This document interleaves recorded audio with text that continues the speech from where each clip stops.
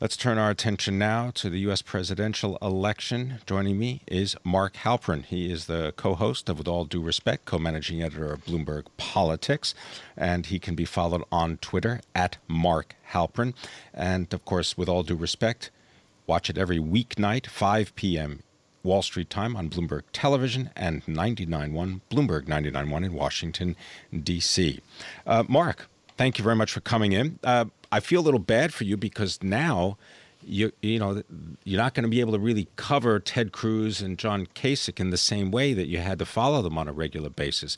What's next for the Republicans? We'll get to the Democrats in a second. Well, I mean, look, this is relatively late, not unprecedentedly so, to be down to one candidate. And you're now going to have Donald Trump trying to become both simultaneously someone who can consolidate the Republican Party and broaden his support to win a general election. So watching how Donald Trump, who's been one of the most startling presidential candidates we've ever seen in a variety of ways, navigate this new phase is going to be a pretty big story to cover. Well, Mark Halperin, you're jumping right into the who is the vice president going to be game. You have picked your favorite for Donald to be Donald Trump's favorite. Well, I think Chris Christie is probably the most likely, but the two names that I find most intriguing and strikes fear in the hearts of Democrats are Bob Gates, the former defense secretary, and the former governor of Indiana, Mitch Daniels. Those are two picks that could fundamentally reshape the race. Two guys who would be instantly seen as qualified to be president, I believe, and two guys who would send a signal from Donald Trump about how seriously he's taking the prospect of being president. Speak, if you can, a little bit more about Robert Gates, former defense secretary, and a little bit of his political Democrat and Republican service. He's one of the greatest public servants of the last 50 years in this country. He served Democratic and Republican presidents, stayed over as defense secretary from the Bush administration to the the Obama administration.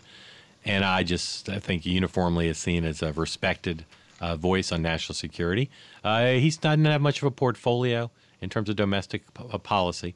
But again, Donald Trump wanted to send a signal that he was picking someone who would be seen as qualified to be president, someone who would send a signal about his seriousness on national security, responsibility on national security. Secretary Gates would be a huge pick. And, frankly, Hillary Clinton might consider Bob Gates. He is considered that both bipartisan and nonpartisan a figure.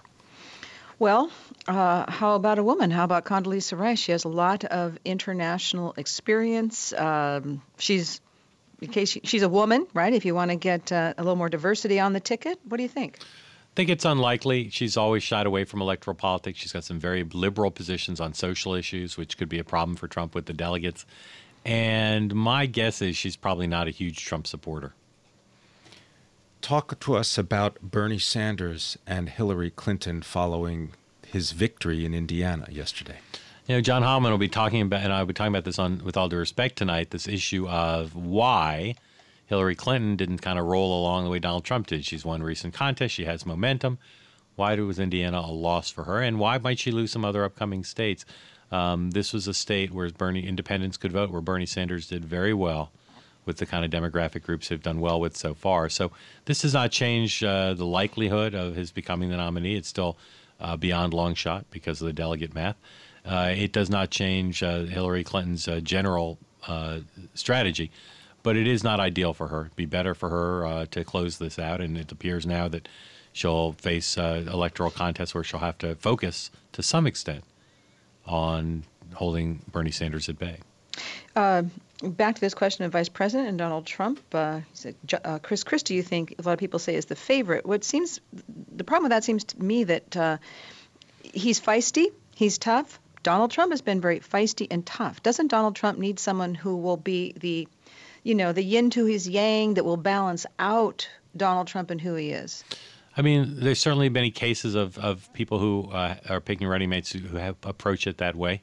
But you only have to go back to 1992 when a young Southern moderate Democratic presidential nominee chose a young Southern moderate Democrat to be his running mate. When Bill Clinton chose Al Gore, it reinforced his strengths in a way. The alchemy there was pretty powerful. A blunt, aggressive agent of change might reinforce that message with a blunt, aggressive agent of change. All right. Mark Halperin, thank you so very much. He is the host of With All Due Respect, weeknights at 5 p.m. on Bloomberg Television, Bloomberg 99.1 in Washington, D.C. It's a must-see, a must-listen program. I'm Kathleen Hayes along with Pimm Fox. He's at Bloomberg World Headquarters, New York City.